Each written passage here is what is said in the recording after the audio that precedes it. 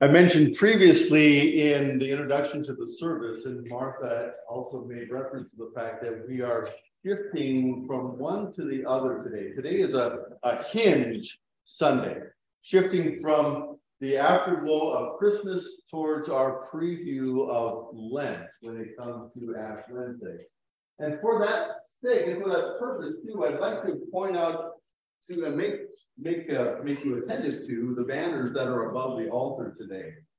The middle two banners, Word made flesh, dwells among us. Those banners went up onto the above the altar before Christmas.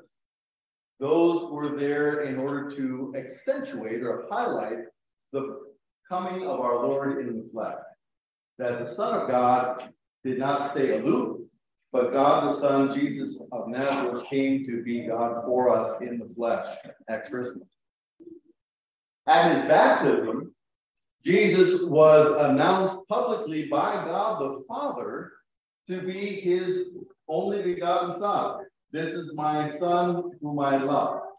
And so the next banners, my beloved Son, listen to him, went up at the time of celebrating Jesus' baptism. That was the second Sunday in January this last year, Sunday after January 6th. But the last shoe of that entire move from Christmas lands today. Because again, at Transfiguration, God the Father shows up as a main voice in the story, in Jesus' experience with his disciples. And he has to, for some very specific reasons, which Martha also hinted at, and which we'll reiterate again in the sermon, he has to tell them in no uncertain terms that they ought to be listening to what he's saying. So the Word made flesh dwells among us, Christmas. My beloved Son, with whom I'm well pleased, baptism, listen to him, comes up today at Transfiguration. These banners above the altar tie the entire proclamation that Jesus is the Son of God into these celebrations where we have white on the altar. Christmas, the baptism of our Lord, and Transfiguration. Each of them is a white Sunday, surrounded by green Sundays as well in between, but these banners tie all of those events together as the Father proclaims to us the truth about Jesus of Nazareth. This is my unique, only begotten and dearly beloved Son, who is going to be doing the work of salvation for you. Pay attention. Now, why did he say, listen to him? Well, to be honest and to be very clear, it's because the disciples had stopped listening. And Martha mentioned the episode right before this reading. Jesus begins to take his disciples aside privately to explain to them exactly and in some detail and some unwelcome detail what was going to happen at the end of their road. We're going to Jerusalem, and I'm going to be rejected there. They're not going to take my word for truth. They're going to reject me and my teaching, and they're going to kill me. I'm going to be convicted of falsehood by both Jews and Gentiles. The entire world is going to stand against what I have to say. And on the third day, I will rise again. Now, for whatever reason, and we'll get into this when we get into the rest of the sermon, for whatever reason, they didn't hear that last part. At least they didn't hear it so that they trusted it and let it guide their faith. All they heard was, I'm going to die. And that wasn't what they wanted to hear. Peter pulls Jesus aside and says, this is never going to happen to you. And Jesus has to rebuke him in some fairly harsh terms. Get behind me, not just Peter. Get behind me, Satan. You have in mind the things of man and not the things of God. And so, to reiterate that very challenge, that when we hear the word of the Lord, Satan is right there, as he has been since Genesis 3, to try to mutate it and to have it be more acceptable to us, to reclaim the kingdom of God in our own image instead of in the image of Jesus. God the Father comes to these disciples, and particularly to Peter, and says, hey, this guy on the mountain who's transfigured before you, he's my son, not you. Listen to him and not your own will. Repent, because the king of the kingdom of God is right here. So with that in mind, please turn to your bulletin again and we'll read together the third petition. Thy will be done on earth as it is in heaven. What does this mean? The good and gracious will of God is done even without our prayer. But we pray in this petition that it may be done among us also. How is God's will done? God's will is done when he breaks and hinders every evil plan and purpose of the devil, the world, and our sinful nature, which do not want us to hallow God's name or let his kingdom come. And when he strengthens and keeps us firm in his word and faith until we die. This is his good and gracious will.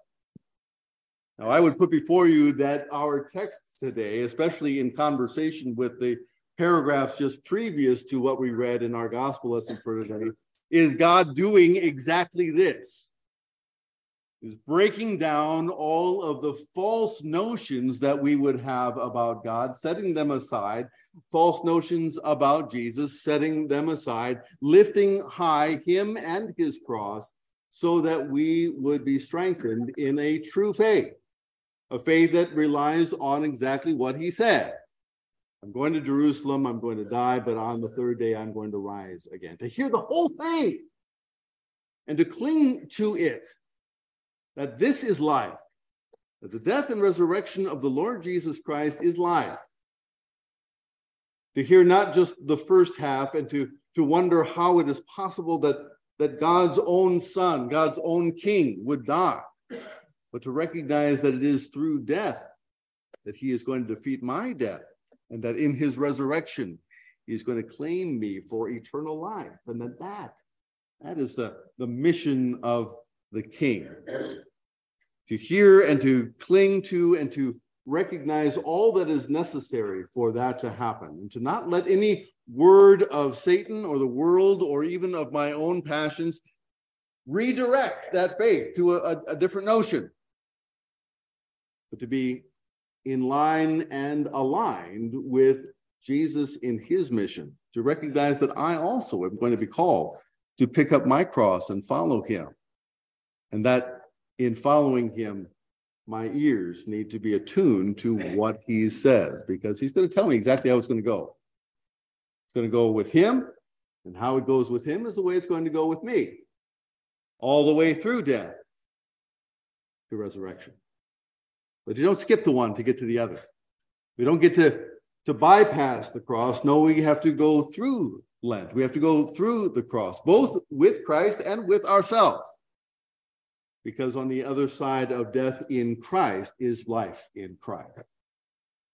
And it is for eternal life that he has called us in our birth and new birth in baptism, and proclaimed on the mountaintop, just as he will proclaim it at Calvary, and that the angels will declare it at the empty tomb. He is risen.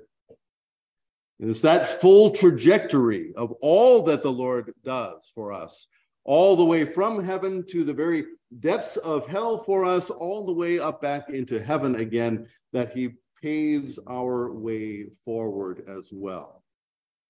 And not necessarily to smooth out any of the bumps, but that the bumps, the troughs, the pits would even be sanctified, even to sanctify our own graves. Our baptism doesn't wear off. It goes with us even into our own crypts, so that we would be cared for by our Father in the promise that on the third day he rises And on the great day, we all rise with him. All of this is the good and gracious will of God, that his name would be hallowed among us and that his will would be done among us. There's a lot of excitement over will. I'm not talking about the piece of paper that declares what you're going to pass on to your heirs. I'm talking about your will. There's a lot of excitement about that, about how you get to decide all kinds of things in your life. And you do. You get to decide, you've got a blue shirt on, you've got a pink shirt on, you've got a white sweater on, you've got a brown shirt on. Everybody had a chance to go into their closet today and figure out what they were going to put on. Is it determined by God what you put on? Kinda, yeah, sort of, but you were part of all that. We get excited about that. We get excited about the fact that we get to go shopping for Christmas presents. We get to decide what we're going to get. We get to decide what we get to do for supper. What restaurant we're going to go to for the birthday lunch this month. Well, somebody gets to decide. We got all kinds of decisions that we get to make. We get excited about those decisions. We get so excited about those decisions that we get tempted to transfer that whole process to our relationship with God. As though choosing out a pair of socks was the same as choosing out whether we were going to believe in God or not. We pray in this petition that God's will would be done, not ours.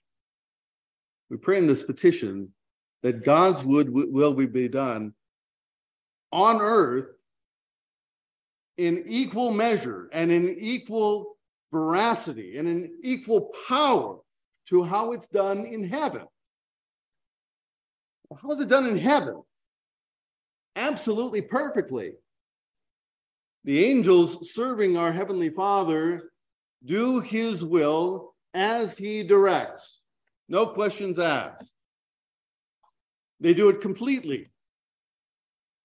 When the Lord told Gabriel to go to Nazareth on that day and talk to Mary about the fact that she was going to be the mother of the Lord of heaven and earth, Gabriel didn't say, I guess I would like to go fishing instead. He didn't decide to do anything else. He went. He delivered the message. He celebrated with all the other angels. Then 9 months later with the heavenly host there on the hills of Bethlehem to announced that the word that he'd spoken had come true.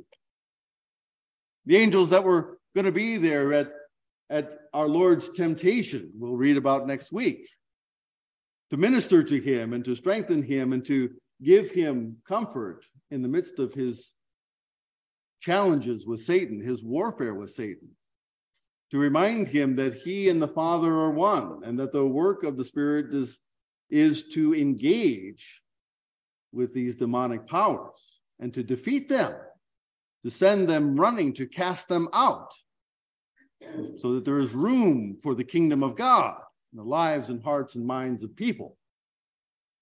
Those angels didn't question God the Father. They went. They went to Jesus. They strengthened him. They reminded him that he was not on this apart from his Father or apart from the work of the Spirit, but that he, in fact, was the agent of God for all these things, the Son of God, to be here, to visit his people, and to bring this word of hope and truth. When he was in the Garden of Gethsemane, readying his mind, will, and heart through prayer, that the will of God, the Father, would direct all things. Not my will, but thine be done. If there be another way, consider it, Father, but not my will, thine be done. The angels come to him at the behest of God the Father. They strengthen him. This is the way, because all of my people are going to have to go through death. All of my people must endure the sentence on sin. The wages of sin is death. They are rebels. Rebels die. But rebels who die in Christ rise from the dead. They come into eternal life. They have his imprimatur, his seal, his promise, his pledge. As he endures, so also we. As he dies, so also we. As he lives, so also we. The angels come and confirm him in this word, path, and cross for our sakes. It is God's passion and compassion for us that drives his will from heaven to earth, so that everything that is done in heaven is done perfectly, so that everything is done on earth by his Son and in his Spirit is done just as perfectly. And the angels there at the tomb to greet the women who are coming to anoint a dead body. Fooled you! He's not here. He's going to see you in Galilee. It's going to be great. Go there. That's where you'll see him. He's alive. Those angels didn't question the Father, but with glee, I'm sure. And welcoming the Son home to sing his praises around the throne of heaven. They are the ones who have to break off from the party and take a little bit of that party down to Jerusalem, down to the outskirts of the city, where a few women are coming to be the first apostles to the apostles. The Son of God is risen. The Son of God, the King, is going to ascend his throne. That they can be a part of it. That those women and the apostles whom they will tell, they can join in on the fun. And all heaven is breaking loose to declare. And at his ascension, another white event, our Lord Jesus Christ is welcomed home, surrounded by all of heaven, doing the will of our Father with not even a lick of the presence of Satan, who has now been cast out. For now, because of the work of Jesus of Nazareth, the work of God the Son, Satan has no more access to heaven. Can't prance into the Lord's holy hall like he did to accuse Job. His words are taboo. His accusations silenced. He is cast out. The casting out of the demonic in the people of God is just one more example. The fact that God hears those evil words no more. It is the will of God that the prosecuting attorney has to rest. You got to sit down and shut up. That's the will of the Father. He has no place. He has no standing. He has no case against you. All that speaks against you has been nailed to the cross. The Son of God has borne that guilt. The Son of God has delivered his verdict. Forgiveness. Forgiveness covers all sins.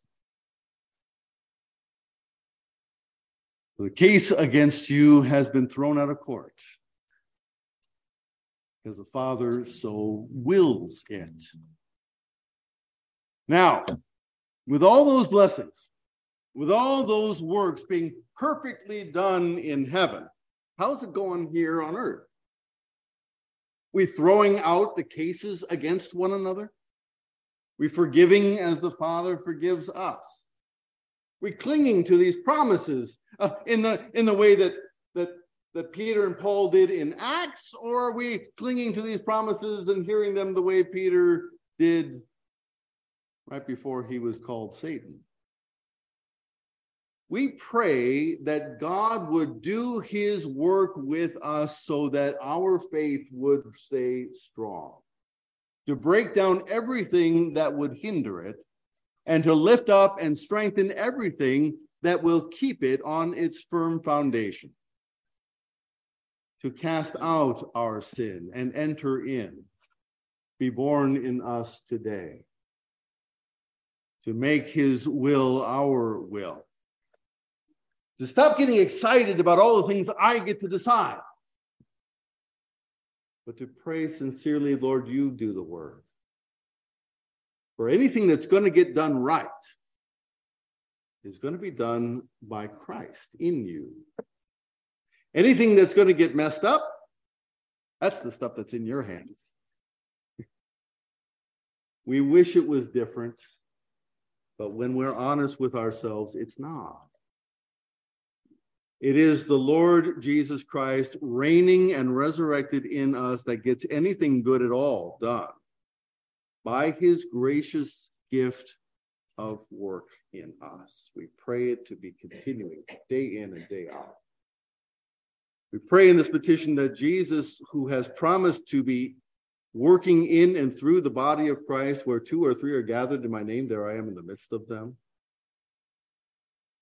When you trust in my word, you are truly my disciples, and I will come and I will make my home with you. And you will do the works of God. If you abide in me, you will bear much fruit. You will go and you will teach them everything I've commanded you, and you will baptize them in my name, in the name of the Father, Son, and Holy Spirit. And the word of God will sink deeply into their minds and hearts through their ears and through the word of baptism, and to feed them on the new tree of life, my own body and blood for you, so that you might have life in my name, so that I have hold on them, because no one can snatch them out of my hand. It is the will of the Father that the Son be born in you, and that the Spirit hold and keep you always, and all those in this world. It is his fervent desire that each person be saved. So going, we take these words of this prayer along with us. We pray that the name of the Lord, emblazoned on our hearts and minds by holy baptism, would be contagious. We pray that the word of the Lord, filling our ears and framing and shaping our hearts and minds, so that our will dies and Christ's will is raised in us. Let him do the work. He's promised to do it. What he does is good. What I contribute, not so much. Have your way with me. The Lord's will is done even without our prayer. But do we want to be a part of it? Do we want to be in the game? Do we want to be cheering from the sidelines? To pray this prayer is to put yourself on the front line, to make yourself a target, but to make yourself eminently useful as Gabriel, as useful as Michael. Sign me up, Lord. Give me the ball. We'll go long. And to be in his kingdom, and to be in his army, and to be in his will. This is good. This is the good and gracious will of God at work among us. This is the living, breathing life of Christ, the very body of Christ, doing what he has always done.